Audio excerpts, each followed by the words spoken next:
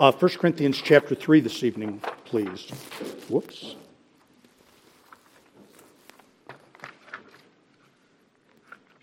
First Corinthians chapter number 3.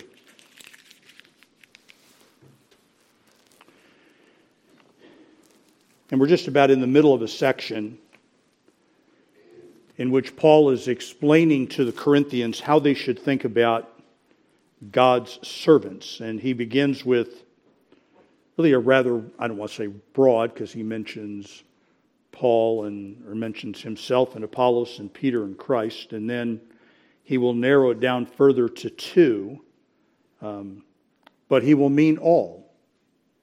And he will go on to explain that the way that they should think about Paul and Apollos is the way that they should think about all of the Lord's servants. And so let's pray, and we will turn our attention back to that passage this evening. Father, it is certainly your desire that churches grow numerically,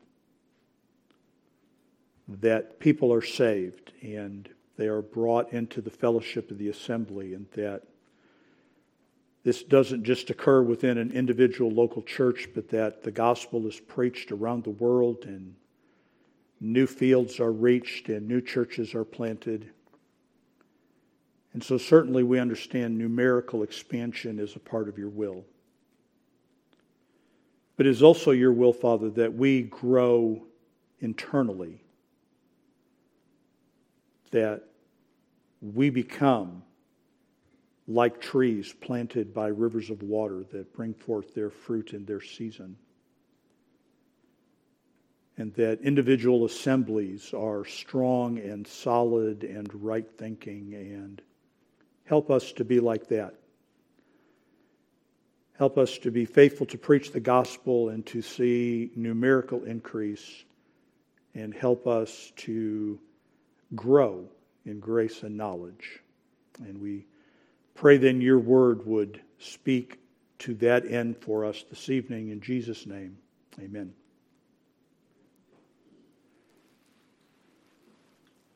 I remind us once again, and intend to do so regularly, that 1 Corinthians 1:2 really sets the direction for the entirety of the book, that it orients us as to who we are and what we are and who Christ is and what he is doing. Unto the church of God which is at Corinth, God's church in Corinth, to them that are sanctified, set apart in Christ Jesus, called to be saints, with all that in every place call upon the name of Jesus Christ our Lord, both theirs and ours.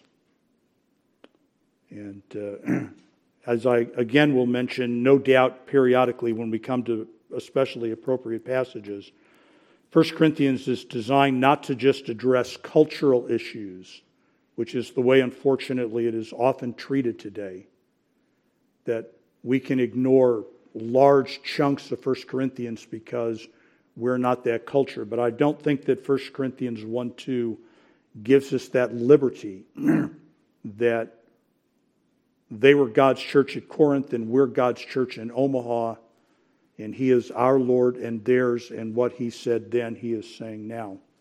And Paul has expressed his dismay at the divisions in the assembly, that the church is divided, and it is divided over good people. This is not a good guy, bad guy division, but which good guy is a better good guy division. And Paul criticizes them for their love of worldly wisdom and their love of man's wisdom. And in a couple of weeks, when we get down to the end of chapter 3, I think I'll take a moment and read it. But I got in the mail last week a flyer that the heading was, "Give your church some wow." And just like we can buy, like we do, buy a license so that we can access music and reproduce it and sing it, now you can buy a license to the same effect for movies, so that you can show appropriate segments of movies in your church for the edification of your people. And I thought, how providential that the world of the wisdom would show up just at that, or the wisdom of the world would show up at that appropriate time. That what the church really needs for some wow is to bring movies in. And the other thing I thought was, is there no end to how much of the world we're insisting on introducing into the congregation? And apparently the answer to that is none, but that's another subject as well. The church at Corinth is by this time approximately 3 years old. It is fully gifted. It has within its body all of the necessary gifts for the church to advance and progress, both numerically and spiritually. And as I prayed, and as I think we know, God certainly intends for the gospel to go out and for new churches to be established and for more people to be saved, which is going to contribute to the numerical growth of the church. But all of the letters to the New Testament, are directed to the individual growth of believers and their place within the body. And so that's, of course, Paul's focus. And we want to remember that the things that Paul introduces or discusses in Corinth, and he just kind of walks through topic after topic, are representative of the kind of issues the churches have faced, do face today, and will always face. And so what Paul says then is always appropriate. And there are times that we might wish he would be a little more specific about what he means, but I think we realize that if he did that, we might then limit him to only those areas rather than understand what God's position is and attempt to act appropriately. So somewhere around AD 52, Paul starts this church. We, of course, don't know the exact date. He is there for 18 months. Now, about AD 55, 3 years later, he is writing this letter to them. Still meeting, still viable, and yet increasingly enamored of the world's way of conducting ministry. And Paul is arguing that this is not the key to spiritual growth. And so Paul talks to them. Let's turn our attention now to chapter 3 and verses 1 through 4. Paul talks about, and of course we understand that when Paul is talking, he's not just rendering his opinion, he is rendering God's opinion. And in verses 1 through 4, he talks about how God views them. 3 years into their Christian lives. And I, brethren, could not speak unto you as unto spiritual, but as unto carnal, even as unto babes in Christ. I have fed you with milk and not with meat, for hitherto ye were not able to bear it, neither yet now are ye able. For ye are yet carnal. For whereas there is among you envying and strife and divisions, are ye not carnal and walk as men? For while one saith, I am of Paul, and another I am of Apollos, are ye not carnal? He keeps using that expression, carnal, carnal, carnal. Paul never gets into this, folks, but this is kind of an interesting thing that 3 years into their Christianity, he expects far more spiritual maturity out of them than we might expect out of most Americans 3 years into their Christian walk. And I know that the analogy that the Bible uses is that new Christians are babes in Christ, but I don't think that should give us any justification to think that spiritual growth is something that should occupy 2 decades, like it takes 2 decades to bring a human being to legal maturity. Paul doesn't write, well, you've only been saved 3 years, I don't expect much. Paul writes, 3 years into this, and I could not, and what he means is I just don't have the ability. I cannot do this. I cannot talk to you like you are spiritual people. I could not do it, verse number 1, because you could not do it, verse number 2. I was limited by your carnality, and you are not yet able. You still don't have the power. 3 years in, you don't have the power to be spoken to like spiritual people. So what is Paul arguing? What does he mean here? Well, I'm not going to get into this, folks, but there is a gargantuan, at least there was many years ago, there's a gargantuan debate here that Paul is actually carving out this kind of third category of Christianity, or third category of people. One category of people who are just lost, and they don't know they're lost because they don't even think about whether or not they're lost. They just think about doing whatever they want to do, and they're lost, and that's the way they are, and they're unbelievers.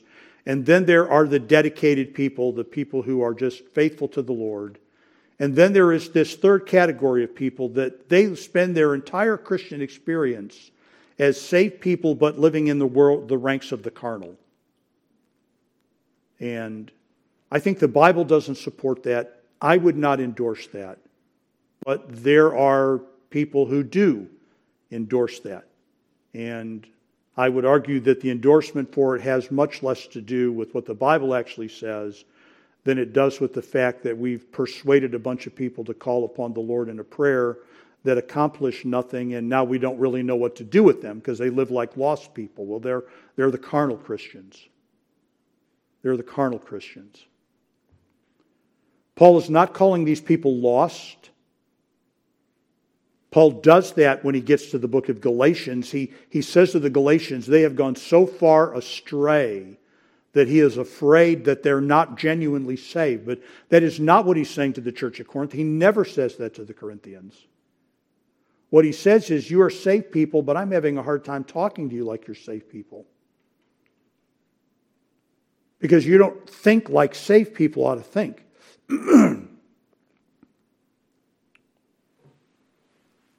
So his contrast is between carnality and spirituality. Verse 1, I could not speak unto you as unto spiritual, but as unto carnal.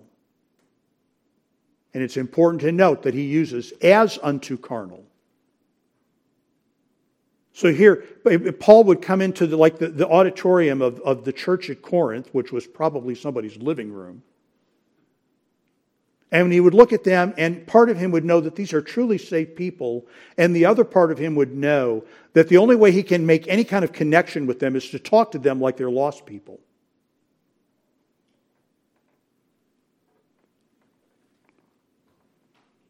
And so 3 years in, he is still mystified that they are babes, even as unto babes in Christ.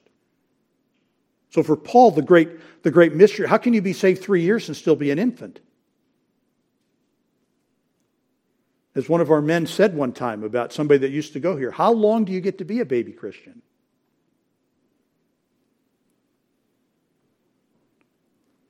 Now look, folks, when people are newly saved, this is the way they are. I was almost 21 years old when I got saved. My wife was 21 years old when she made her profession of faith in Christ. And, this was back in the late 70s, and it was kind of an exciting time in fundamentalism, and churches were growing, and our pastor approached us and invited us to the house. He was having a meeting. There were probably 20 of us there, maybe more than that, young couples. He wanted to start a young couples Sunday school class. So he invites us all to the house. I mean, we are saved. And you know my testimony. I'm an absolute pagan. I have absolutely no church background whatsoever. I know nothing that goes on in any churches, anywhere, no religious experience. Newly saved, go to the pastor's house, am terrible at small talk under the best of circumstances, scrambling for what to say. So I asked the pastor's wife what her sign is. What's your sign? Okay, I've been saved maybe 2 months. Maybe 2 months. We expect that out of new converts. We understand that new converts are like that. Those of you that have an ESV, it reads something like this: people of the flesh, or merely human. That's the way it's translated. Are you not carnal? This is what he's asking. Are you not still thinking and acting and reasoning like people who are just purely lost people?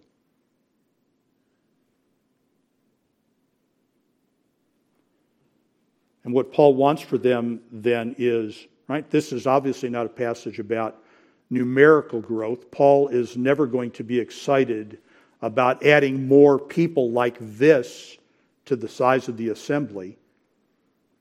He's obviously talking to them about their spiritual growth, which of course raises the question of what spiritual maturity is, folks. And in a brief expression, Christian maturity is to be like Jesus Christ.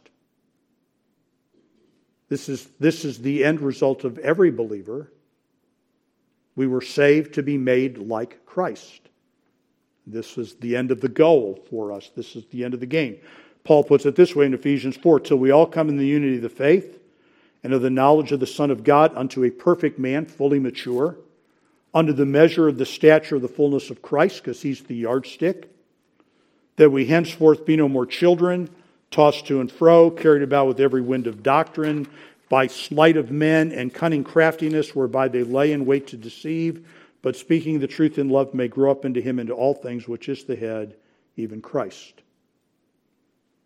So, spiritual maturity, which is not calculated, by the way, by how many services you attend, although I would argue that you ought to attend all of them. But that's not necessarily, I mean, people can attend all of the church services and still think like pagans.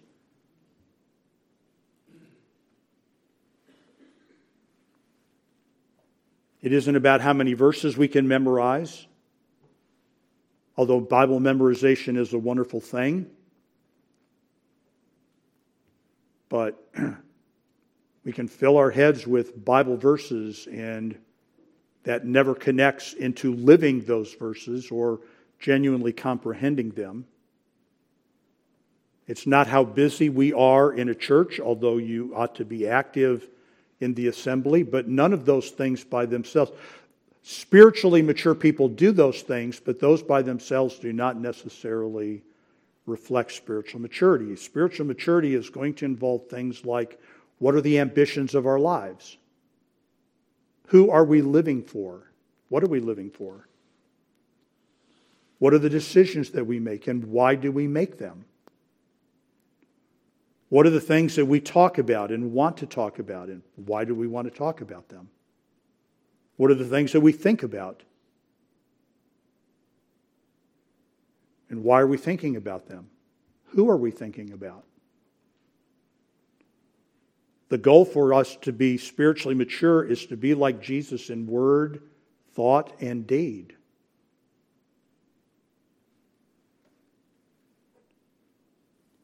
But this is not where the Corinthians are. They are still carnal, verse number 3, and the evidence is the division that characterizes the church. Ye are yet carnal, verse 3, whereas there is among you envying, strife, divisions, are ye not carnal? And walk as men, as mere men, as men only of flesh. Right? So again, folks, I am a complete supporter of participating in all the church services and being active in church ministry. But notice the way that Paul is discussing carnality. Divisiveness. Fighting over men. Good men. Right? He's not saying what a fundamental Baptist pastor would say. I know you're carnal because you don't come to church on Sunday night. I know you're carnal because you don't give. I know you're carnal because you won't teach a Sunday school class. He says, we all know you're carnal because look at what you're fighting about. Look at the division that characterizes the church and the assembly. And there is envying, which can be a good thing. The word is actually the word zeal, which actually means heat. They were passionate, and it's good to be passionate about the right things. This was a zeal that led to strife and division, and that's a Greek word that we do know because it's the word dichotomy. The splitting up. Right? It isn't, and again, folks, this is not recognizing that some men's ministry has been a great blessing to you. This is not having a favorite author or a favorite speaker. This is fighting over those people, forming parties over them.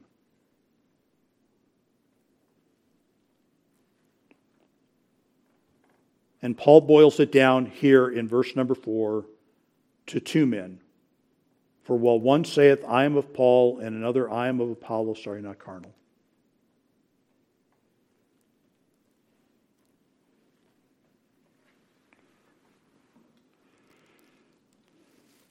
So let me just take this opportunity, folks, as we move away from verse number 4, to remind you that you have a tremendous responsibility. You yourself have a tremendous responsibility in the realm of your spiritual development. Pause and think about this. These men had Paul and Apollos as their pastors. I guarantee you, folks, that if the Apostle Paul walked into this building this evening, I would not be standing behind the pulpit speaking to you. I would drag Paul up here and insist that he speak. Same thing would be true of Apollos. These people had two of the premier servants of God in the world, on the planet at that time, and they were still carnal.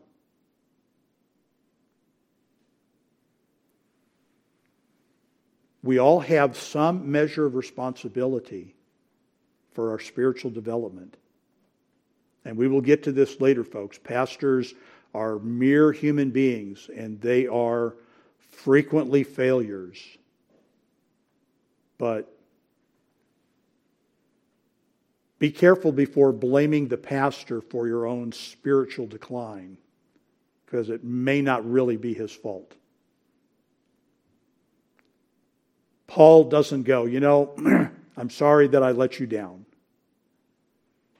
And Apollos was usually at his A game, but he just wasn't when he got to Corinth. And so what can I say? You guys lose out. None of that. So in verses 1 through 4, Paul talks to the Corinthians about their status. They're carnal. They're carnal. And the single evidence of their carnality is that they're fighting over other men, good men. And with that then, in verse number 5, Paul begins to talk to them about his own status. Right? Here's a church arguing with itself about whether it is better to be of Paul or of Apollos. And now Paul is going to weigh in and go, well, let's talk about that. Right? I've talked to you about your status. You're carnal. Let me talk to you about my status. Well, what is their status? Verse number 5. Who then is Paul and who is Apollos? But ministers, servants, by whom ye believed, even as the Lord gave to every man. I have planted, Apollos watered, but God gave the increase. So then, neither is he that planteth anything, neither is he that watereth, and you could insert there anything, but God that giveth the increase. Now he that planteth and he that watereth are one, and every man shall receive his own reward according to his own labor. For we are laborers together with God. Ye are God's husbandry, ye are God's building. All right, so what were the Corinthians? Carnal. Well, what are Paul and Apollos? They're two things. Number one, they're slaves. They're slaves. We are ministers. We are servants. We preached Christ because that was our assignment, and you believed. I came first. I was first in sequence. That makes me the planter. Apollos came secondly. You can read about this, by the way, in Acts 18 and 19, because Paul was in Corinth while Apollos was in Ephesus, and then Apollos went to Corinth and Paul went to Ephesus.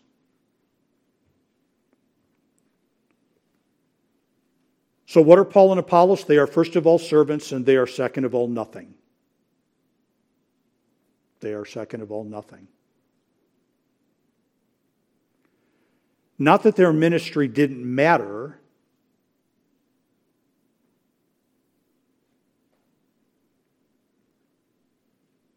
but they were not responsible for the success of the ministry. Which is, folks, what the Corinthians were arguing. The little expression, I am of Paul, means I am out of Paul. And others are going, I'm of Apollos, meaning I am out of Apollos. And Paul is going, you guys are horrifically wrong. We're just slaves who came and preached, and you believed because of God, and God was the one that gave the increase. We're not anything.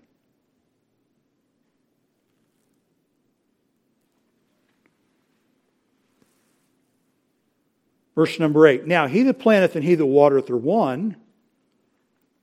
What does he mean by that? Well, we came at different times. I came as the planter and Apollos came as the waterer. But we're both working for the same master. We're both slaves of the same master.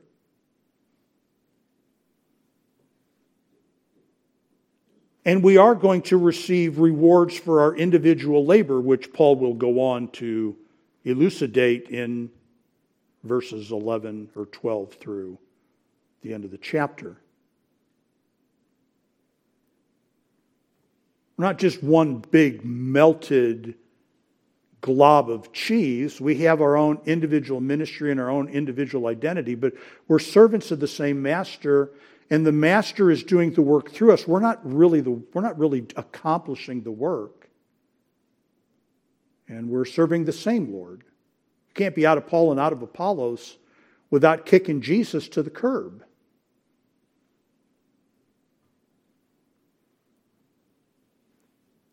And he is therefore, verse number 9, a peer of other laborers. We are laborers together with God. And he's not equating himself and Apollos with God.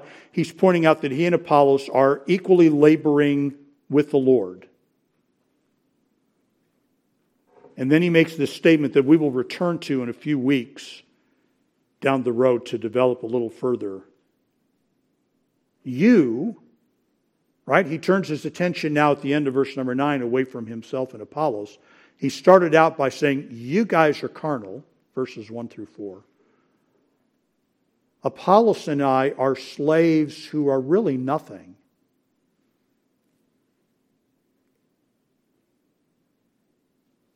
God did the work in you simply through us. We get no credit for that. And you are God's husbandry. That word means his cultivated field, his productive field. Not a field laying fallow, but a productive field, a crop-bearing field. You are that, and you are God's building. And you notice there in our King James Bible uses the word ye, which is the plural of you. That's not just there because it's 500 years old, but because it reflects a grammatical note. It's the plural of you. It's all of you.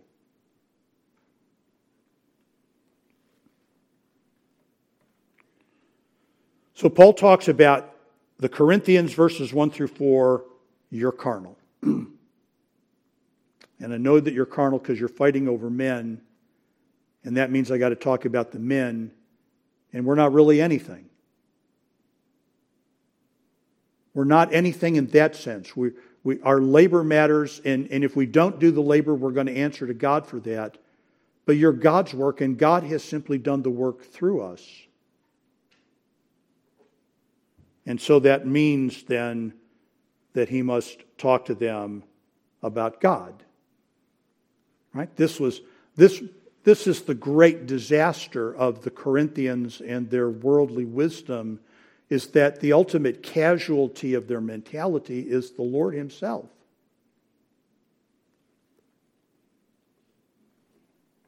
And so verses 5 through 9. Who is Paul? Who is Apollos? We are ministers, slaves by whom you believed, even as the Lord gave to every man. The Lord gave to us, his ministers, this fruit, you. The Lord is the worker. And that was what makes verse number 6 true. I planted, Apollos watered. We did labor. We did come in and we did teach and we did open the Scriptures and we did exhort you and counsel you and encourage you and pray for you. But it was God that gave the increase. I think, folks, that this is one of the reasons that earlier in the book that Paul talked the way that he did. When he said, well, I don't really remember who I baptized. Not that Paul was being coy, but that Paul didn't think that way,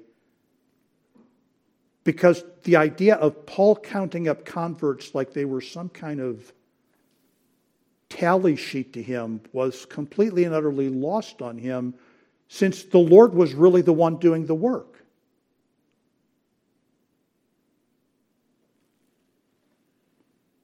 And so the increase is from him. The growth came from God. And that's where they needed to turn their attention. Again, you are God's farm. Verse number 9. You are God's building. And Paul will circle back to that imagery later on in verses 16 and 17. The implications of that, by the way, folks, are sobering and frightening. So this was true for Corinth, and again, because of the whole nature of the context and the nature of the letter, this is true for us. All spiritual growth comes from God. God appoints his servants who will teach and preach. God appoints his servants who will evangelize. But they are not the cause of the work to be done. God is the worker, and God speaks his word through his spokesman. Jesus said, "My sheep hear my voice." How do his sheep hear his voice? Well, we will get to this eventually, but Titus 1 tells us that from the beginning of the world, God has intended that his word would be manifested through preaching, by simply the proclamation of his word.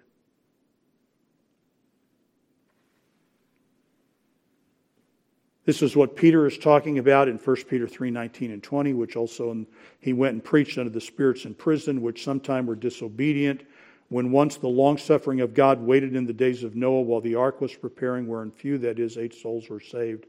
By water, whatever is going on, it is going on in Noah's day.